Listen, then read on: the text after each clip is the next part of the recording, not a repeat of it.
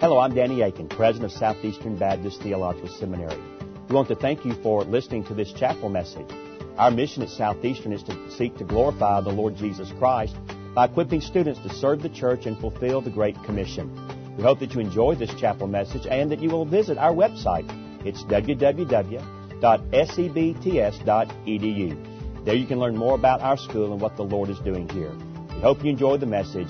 Thank you for being a part of what we're doing here. If you would, take your Bible and join me in the book of Titus.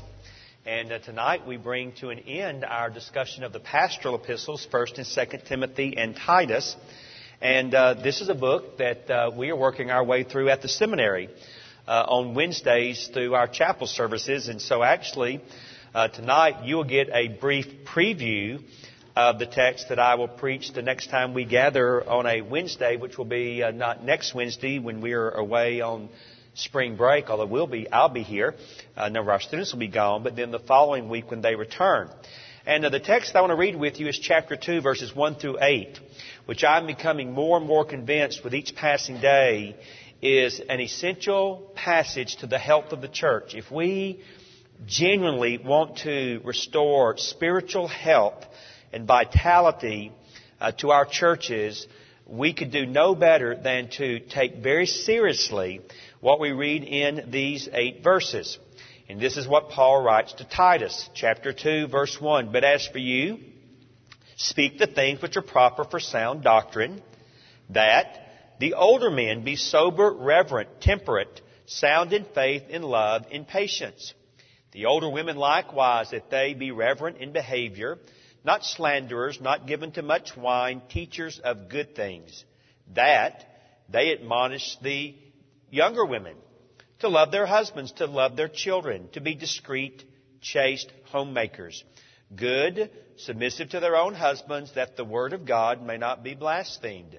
Likewise, exhort the young men. And let me jump ahead. I think the one who exhorts the young men is the older men. Just as the older women are mentoring the younger women, the older men are mentoring the younger men. Likewise, exhort the young men to be sober-minded in all things, showing yourself to be a pattern of good works in doctrine, showing integrity, reverence, incorruptibility, sound speech that cannot be condemned, that one who is an opponent may be ashamed, having nothing evil to say of you. And we'll come back and walk through these verses at the end of our study. Look at page 1 then, Titus.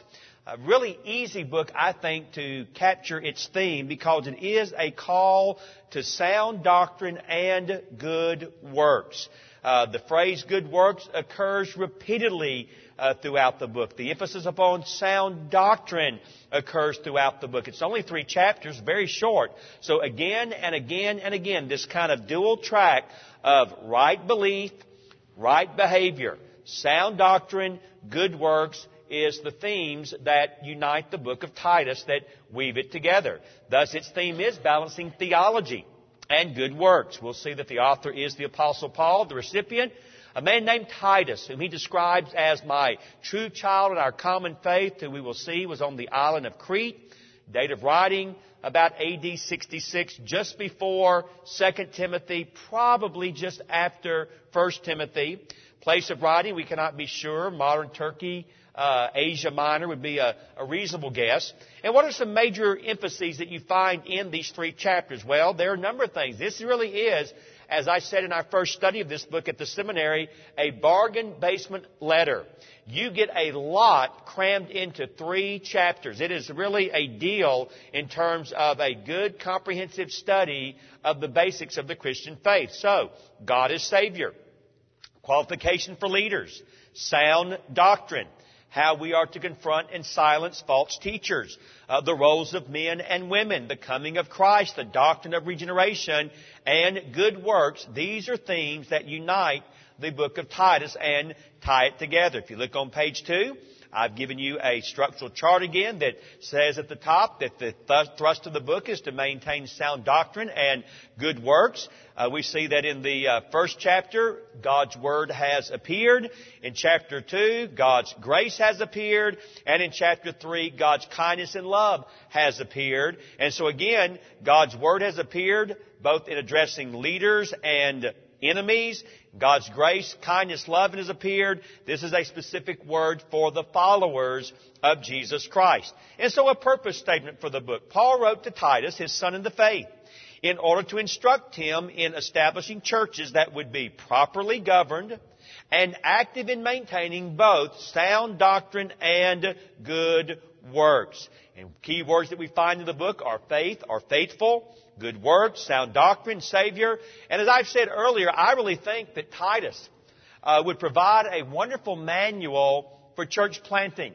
If you're trying to figure out what would be a good strategy when you go into a place to start a church, plant a church, build a great, vibrant, New Testament kind of church, I don't think any book would be of more value than the book of Titus. And I had never seen that before, but having studied it now for several months and preparing these various studies, I've become very, very convinced that it would be absolutely foundational and essential to a good strategy for church planting. Well, look at page 3 then, and let's walk through the background material very quickly. Author.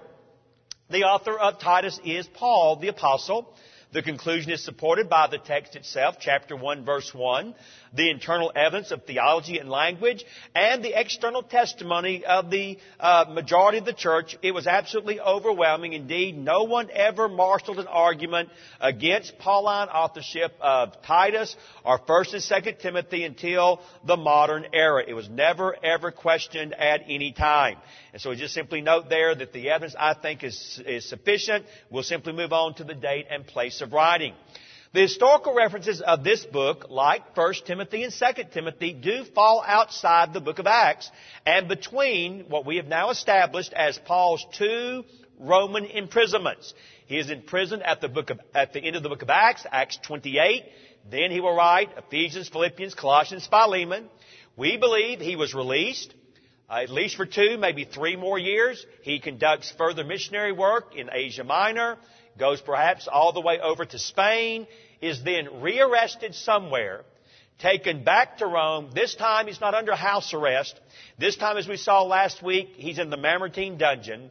This time, like the first time, he does not think he's going to be released. He believes he's going to be executed. And so Titus then, and the material that we find in 1 Timothy, 2 Timothy, and leading up to Titus would all fit in between these 2 imprisonments. And so we've done something similar to this before, but we'll do it again tonight. The events between the 2 imprisonments may be reconstructed from various information throughout the pastoral epistles. And here is a 10-step possibility. Number 1, Paul was released from his first imprisonment somewhere around AD 62 or 63 from the imprisonment of Acts 28:30. Secondly, in this scenario, rather than going immediately west, he went back east. He journeyed to Asia Minor, modern-day Turkey. He went to Ephesus. He made a trip to Colossae, a city he had never seen before, and perhaps he did this in the spring and autumn of the same year. Thirdly, after leaving Timothy in Ephesus, he traveled to Macedonia, where he spent the winter. Number 4, in AD 64, he revisited Asia Minor on his way to Spain, which we learned was something he had wanted to do as he moved toward the end of his ministry. Then number 5, he returned from Spain, AD 65 to 66, and perhaps spent some time on the island of Crete, though he was not able to stay long enough to put everything in order. Number 6, top of page 4, sometime later, he departed again for Asia Minor. But he left Titus behind. This may be around AD 66. Number 7, shortly after his arrival in Asia Minor, Paul sat down and wrote a letter back to Titus, First of all, giving him instruction about what to do, and also, as we will see at the end of the book, telling him he would send some relief help later that would free him up to come to Nicopolis. Later, we learn from 2 Timothy that Paul, while he was in prison, had sent Timothy to Dalmatia, and so he had continued to move Titus from place to place to place as a troubleshooter for the various areas where churches were struggling and where churches had been planted. Then number 8. Paul spent the winter of AD 66 or 67 in Macedonia in the city of Nicopolis, where Titus was to rejoin him. Paul then was perhaps rearrested at Nicopolis or somewhere in the vicinity, sent back to Rome. And then number 10, near the time of his death under Nero's reign in circa AD 67, 68, Paul's last letter was written, that being the letter of 2 Timothy. So you can see kind of where we think Titus would fall into place there at number 7, thus after 1 Timothy, but before 2 Timothy. So from this brief chronology, we can project, and it is only a projection, that Paul wrote Titus from Asia Minor, perhaps in the summer or autumn of circa. And by the way, the C before that, my wife asked the other day, she said, what does that little C mean in front of AD? It means about. It's a shorthand for circa, which means about, in the proximity of. And so circa, or C, means about AD 66, which just means we can't say for certain it was AD 66, just that it was in that general time frame. Destination then. This is easy. The letter by Paul was written to Titus, who was laboring to organize the local assembly of believers on the island of Crete in the Mediterranean Sea. Crete was a resort place. This is where you went to have vacation time. So it was a very tough place to plant a church. It was an island, about 146 miles long, immersed in pagan philosophy, located in the Mediterranean near the Aegean Sea. It was the mythical birthplace of Zeus and the legendary Minotaur, a half-bull, half-human monster.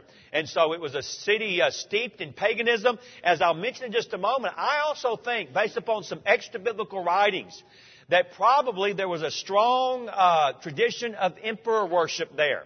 And that may explain why the word Savior occurs again and again and again and again in the book of Titus. He was counteracting and contravening this idea of the emperor as the Savior. No, God is our Savior. Jesus is our Savior. And very interestingly, calling God as Savior or Jesus Savior occurs right at 6 times, 3 times of God, 3 times of the Lord Jesus. So there's kind of almost an intentional dual emphasis upon the Saviorhood, both of God, God the Father, and also the Lord Jesus Christ. Now, what was the occasion then and the purpose of Titus? Apparently, Titus was appointed by the apostle to organize the churches in Crete. How many? We don't know. Paul seems to have evangelized the island, but could not stay long enough to develop local leadership. Because this was lacking, very clearly in chapter 1, verse 5, and false teachers were infiltrating the scattered flocks, Titus was summoned to temporarily remain on Crete to set in order the things which are lacking and to ordain leaders, elders in every city. Thus, in the midst of little, if any, local leadership and the encroachment of false teachers, Paul and Titus apparently discussed the task of organizing the churches when they were together. But the letter affirmed Paul's instruction, telling Titus both what to do and also what to say to them in terms of just basic foundational instruction for the growth and the maturity of the church. Now, what about this guy named Titus? I had some real fun when I preached on this at the seminary and share with folks that really you could draw a modern day comparison between Titus and Timothy and Paige Patterson and Danny Aiken. Titus was mean. He was tough and hard and not very nice, a lot like Dr. Patterson. Whereas Timothy was kind and sweet and easygoing. In fact, as we saw last week, he had to drink a little wine because he had upset stomach. Paul had to encourage him, hang in there. Don't let those Meno folks at Ephesus run over you. And, I'm kind of like that, just sweet and nice and sugary and easygoing. But in all seriousness, Titus was Paul's spiritual hitman. He was scared of nothing and nobody. when Timothy probably got run out of Corinth. Paul said, all right, you want to do that to my young son in the ministry? Titus, go take care of them. And he did. Read 2 Corinthians. And so now he's got Crete. Bunch of people, as he says in chapter 1, are always liars, evil beasts, and lazy gluttons. Bunch of troublemakers. All right. You want it, you get it. He leaves Titus there to fix things. And so Titus was no doubt a godly man. Titus was courageous. Titus had great convictions, and he was not going to be intimidated. You were not going to stare him down on Wednesday night church conference. It was not going to happen. And so, what does he say about him? Well, here's what we can glean if we put a composite portrait together from the New Testament.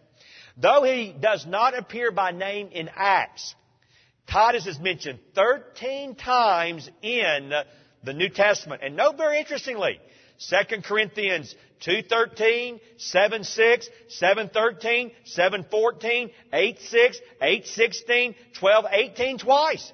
So he's very prominent in 2 Corinthians. It appears in Galatians 2:1 and 3, and then 2 Timothy 4, and then also here in Titus. Now, Titus was a convert from a non-Jewish heritage early in Paul's ministry, whereas Timothy had a Jewish mother and grandmother. Most speculate a Gentile father.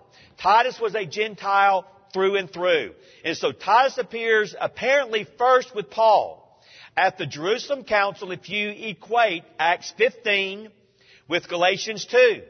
And he brings him there as proof that one does not need to become a Jew in order to be a Christian. You need to be saved simply by grace through faith. He would have Timothy circumcised so as to make him more readily receptive as a missionary and evangelist to Jewish people. Titus, full-blown Gentile, it ain't happening. Because circumcision, works, have absolutely nothing to do with your salvation. And so Titus becomes something of a test case in the early history of the church. Later, Titus' work is related to the Corinthians as he appears as an emissary to Paul concerning the Corinthians' reaction to 1 Corinthians and as the bearer of the second letter to them. We do know that Titus had a specific burden for the spiritual welfare of the Corinthians. And then there's little information in the New Testament with respect to Titus between about A.D. 56, when he delivers 2 Corinthians to Corinth, and A.D. 66, now we find him laboring on Crete. So we really don't know for about a decade where he is, what he's doing. The most distinct biographical note concerning Titus was written by Paul when he said that they, quote, walked in the same spirit and in the same steps. And Titus may have rejoined Paul in Nicopolis, where they spent the winter of A.D. 66 to 67. He perhaps accompanied Paul to Rome when Paul was arrested, 2 Timothy 4:10. And the final biographical entry notes that Titus was now in Dalmatia as Paul anticipated his execution. And so Titus was again a church planter. He was a troubleshooter. He was someone that had been led to Christ by Paul, because Paul says of him in chapter 1, verse 4, to Titus, a true son in our common faith. The same exact phrase he uses for Timothy, which again I think is an indication that Paul had been involved in leading both of these men to Christ. In other words, if you were to ask who in the life of Paul meant more to him than virtually anyone else, I think it would be very easy to say number one was Timothy and number two was Titus. And I think they had a very special relationship with Paul, leading from their conversion to his ability to assign them to very important assignments and tasks as the church was growing in the first century. Now, why did he need to leave Titus in Crete? And why did he need to write this letter back to Titus, who was in Crete? Well, here's the purpose. It is likely that the church on Crete suffered from two sources. One, visiting Judaizers who were mixing law and grace. And secondly, ignorant Christians who abused the grace of God and turned it into license. That is, they became immoral and they threw off any type of restraints whatsoever. Paul then had several purposes in mind when he wrote. Number one, remind Titus of his work of reorganizing the church and appointing elders, bishops, pastors, overseers. Secondly, to warn him about false teachers, which he does at the beginning and at the end. Third, to encourage him in pastoring the different kind of people. It should be kinds of people in the church. For example, how do you deal with older men? How do you deal with older women? How do you deal with younger women? How do you deal with younger men? How do you deal with slaves? And so he deals with at least those distinct groups, especially in chapter 2, verse 1 through verse 10. So how do you minister to these different kinds of people in the church? Number 4, to emphasize the true meaning of grace in the life of the Christian. And the theme of grace dominates these 3 chapters. Again, whether you are a Judaizer on one end, or someone that had moved into license and had thrown off all restraint on the other, you didn't understand the grace of God. A Judaizer doesn't understand that grace is what saves. But someone that has moved into immorality doesn't understand that the grace of God should never promote you to become immoral or to become lax in the way you live, but rather it is the great motivation and impetus to be godly and to be holy and to grow in Christ's likeness. And so they were misunderstanding God's grace on both extremes. Then number 5, he explains how to deal with church troublemakers. And number 6, he encourages believers to look for the coming of Christ. What then are some of the emphases we find in this particular book? Well, there are several things that he says. First of all, the word Savior occurs 6 times, as I mentioned earlier. And very interestingly, there's almost an exact parallel. In fact, there is an exact parallel between God as Savior 3 times, Christ as Savior 3 times. Secondly, good works is a major emphasis being talked about in 1:16, 2:7, 2:14, 3:1, 3:5, 3:8, and 3:14. In fact, the concept of good works dominates chapter 3. Thus, Paul is trying to say to Titus and to those at Crete, saved by grace means saved unto good works. Now, that word unto is crucial. We are not saved by good works, but we are saved unto or for good works. Martin Luther said, we are not saved by faith plus works, but we are saved by a faith that does work. And to Luther, to Calvin, to the Reformers, I think to Paul and Peter and the Apostle John, the idea that you would have faith and be saved by grace, but it would not usher in to good works would never have entered their mind. In other words, this idea that you could be genuinely saved, never repent, be genuinely saved, never exercise and give evidence of good works, they would not know what you are talking about. In fact, what they would say is, you're talking about a lost person. It doesn't matter what they say. Building upon the very simple and concise statement of Jesus, you shall know them by their fruits. And here, I think Paul would say, you will know them by their good works that are not for salvation, but that flow from salvation. So, Christian doctrine and Christian living both are to be sound. There ought to be a life of godliness, not worldliness, and God's grace leads a person to live a godly life. And perhaps the key verse of the book is maybe 3:8, although I think you could also make an argument for 2:11. So I'll read it first. You might put that in the margin. Say, there's a little debate here, but if you look at 2:11, for the grace of God that brings salvation has appeared to all men. If you just take the next phrase, teaching us, deny ungodliness and worldly lust, we should live soberly, righteously, and godly in this present age. I think you could make a pretty good argument for that as the theme verse. But then chapter 3, verse 8, this is a faithful saying. And these things I write to you to affirm constantly that those who have believed in God should what? Be careful to maintain good works. These things are good and profitable to men. Note the order now. Those who have believed in God should be careful to maintain their good works. And so a closing theme. The theme of Titus is a call to sound doctrine and good works for the church of the Lord Jesus.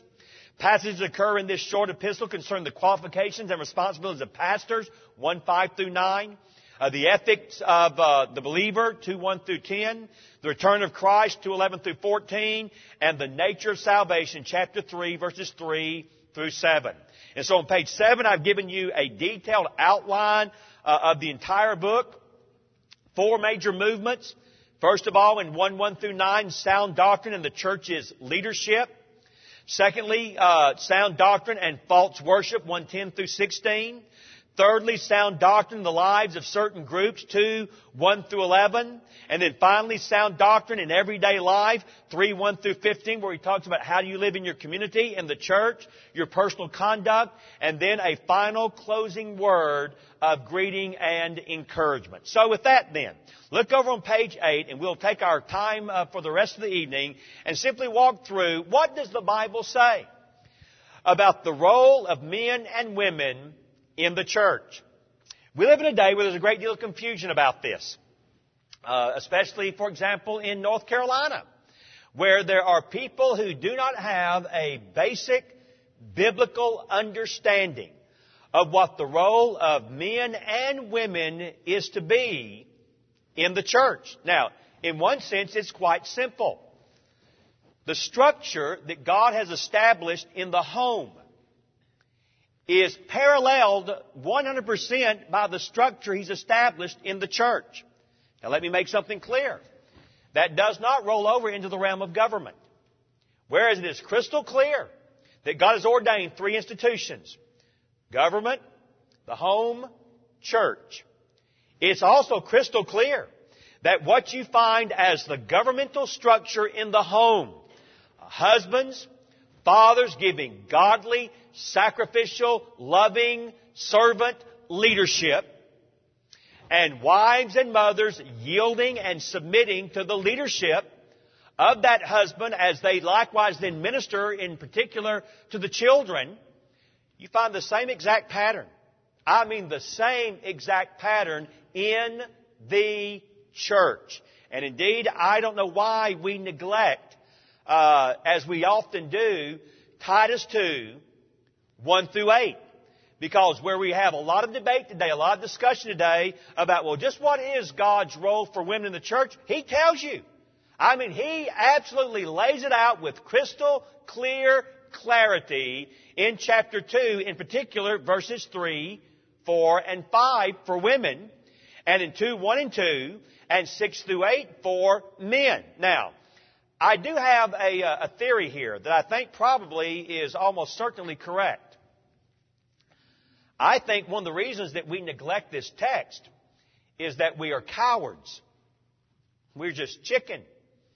And because we have, and I'm not here tonight to make anybody mad at me, okay? I'm not out here tonight to get you mad, to go out and cut my tires or tear up my windshield wipers or anything like that. I'm just here tonight as a delivery boy.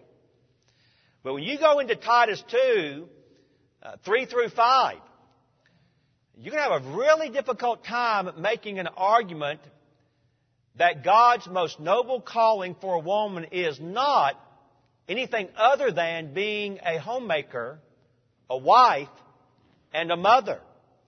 And given that the workforce now today is almost, if not more than 50% female, my goodness, you're just going to get kind of in some serious trouble if you walk into this area. On a couple of occasions over the last few years, after I had worked through this text and studied it, I decided in some different churches to preach on Titus 2:1 through 8 and just shoot from the hip and just lay it out like it is.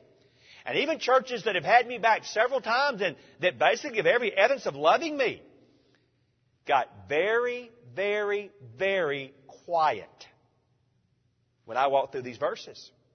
And a number of women that I know love me came up to me and said, well, I know what it says. What's the next word? But. And then they tried to rationalize why their particular lifestyle did not match up with this text. Now, let me be clear before I move on into the verses. Those who have been abandoned by a man, those who are single parents, I have enormous respect for and understand that they have pressures and difficulties and responsibilities that make it very difficult to do this. I also will submit to you that if the church was being what the church is supposed to be, they could do this. We should be taking care of single parents in terms, especially when they're mothers. We really should. I mean, it causes me all sorts of discomfort to think through where should we really be in terms of how we spend our money, raise our money, allocate our money. I mean, should there be in our church, for example, a single parent mother in particular who would like to stay home and rear her children, that we should not as a church try to make it possible for her to do so? I think the answer is yes, we should. Now, she's obviously never going to become wealthy and rich. But is it the case that we could, along with family, if she has family that can help, this is now back to what you find in 1 Timothy 5, be stepping up to the plate to make that possible? Well, I think the answer is yes. And see, we're not even talking about where you've got, a husband and a wife, and you hear this argument, well, I have no choice. I have to work. Folks, without, again, being ugly to anybody, that is just simply not true. That is not true. That is absolutely, unequivocally not true. You choose to do what you choose to do. And you say, well, I don't have enough money. You have enough money to feed your face, put a roof over your head, clothes on your back. If you are not, hey, you may have to just surrender all sorts of things. This is free, and I'm going to get to the text. I really am. Had a man in our second church that came to us and wanted us to loan him, what was it?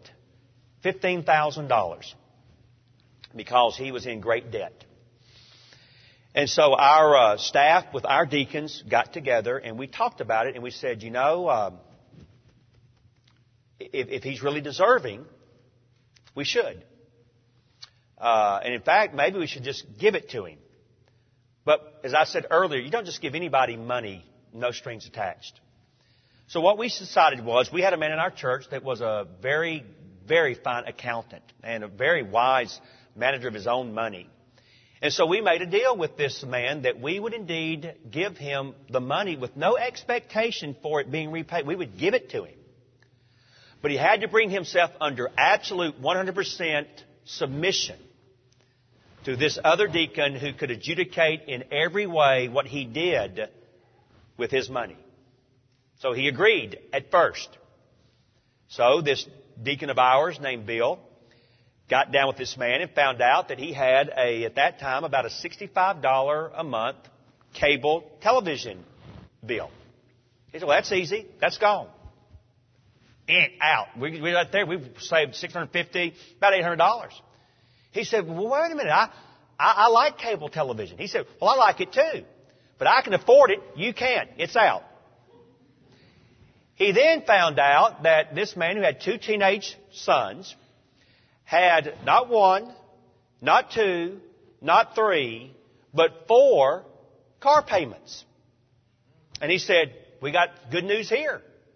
You're going to sell all 4 of your cars, get out of debt there, and either ride the bus, or maybe from that you can buy an old car that will be sufficient for your... He said, well, but I like my new car. He said, I like my new car too, but you can't afford it. So out go the car. Hey, by the way, just think how much insurance he's began to save as well on that. Well, all of a sudden, we're just knocking off thousands and thousands and thousands of dollars. And guess what? He wasn't willing to do that. Did we give him the money? No. Should we have given him the money? No. All of those things I just mentioned are wonderful things. But they're luxuries that you may or may not be able to afford. They're not necessities. My point is, if we are going to be the church, we will at least meet the necessities of our people, and in particular, those like the widow or the single parent. Well, that's just as a free thing to think about. Now look at very quickly what God's assignment is. God starts off as He should, and Paul does, with older men. And you'll note there's 7 characteristics there. I'm not going to unwrap all of them. I'll just make kind of a passing comment along the way. Chapter 2, verse 1. But as for you. So what's that in contrast to? Verse 16. Speaking of false teachers, they profess to know God, but in works they deny Him. While they are abominable, they're disobedient.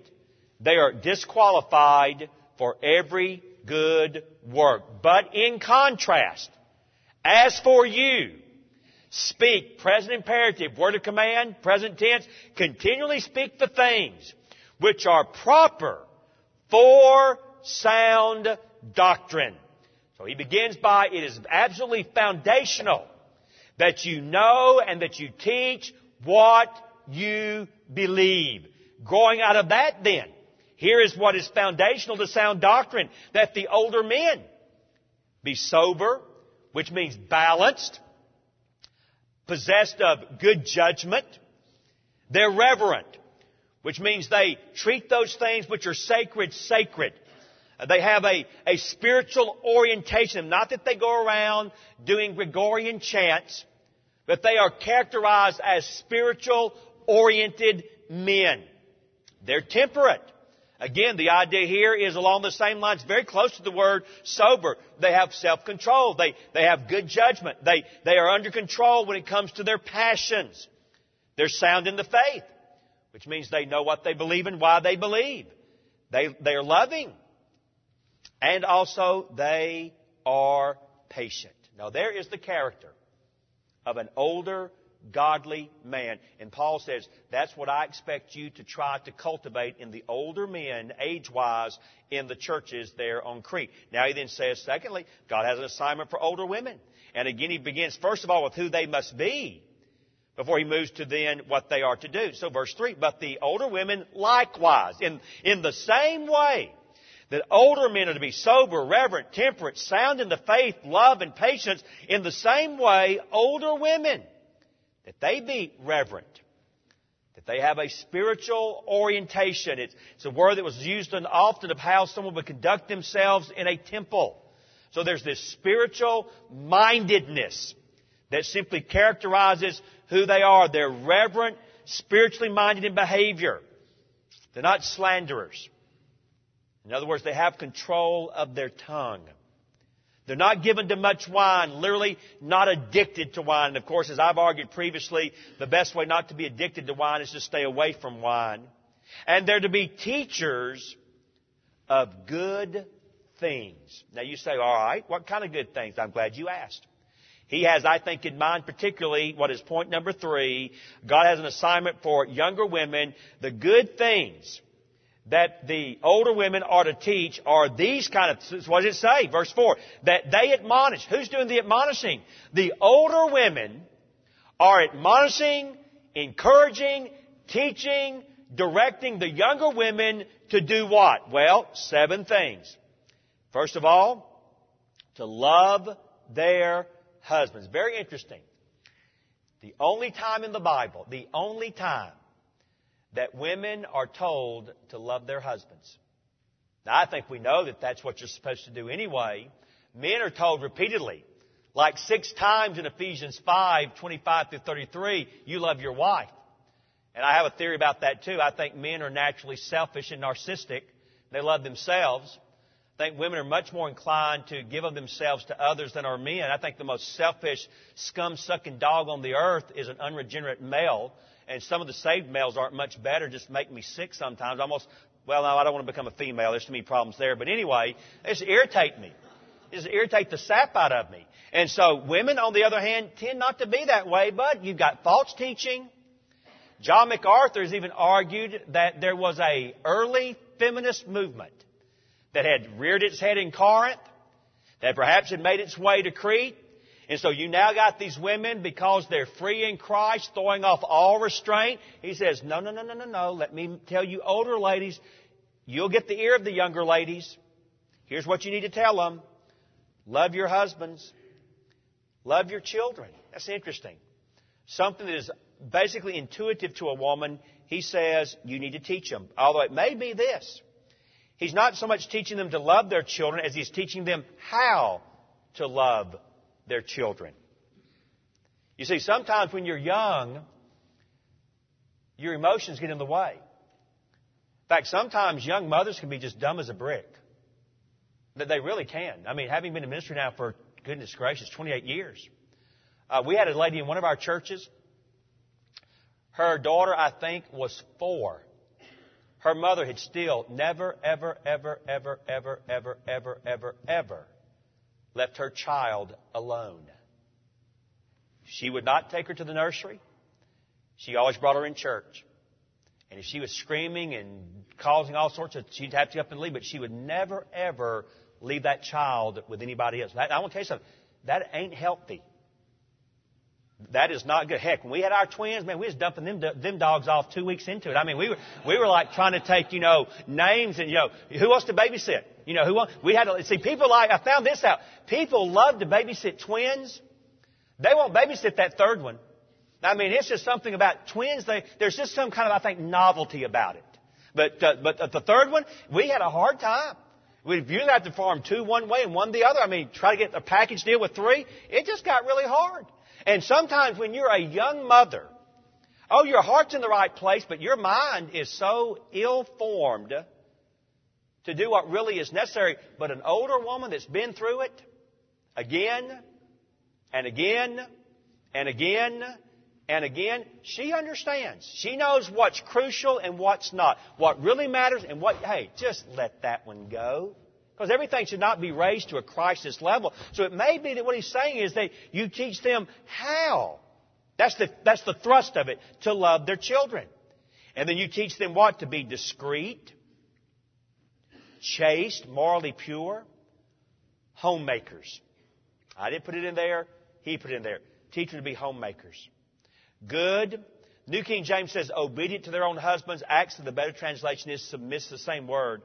Submissive to their own husbands. Notice, to their own husbands. A wife is not called to be submissive to every man, by the way.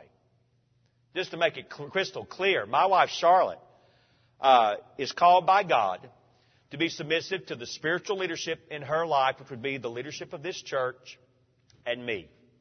She is not called to be submissive to every man, and that is not in the Bible. That is so foreign from Scripture as to be utterly heretical. So submissive to your own husband.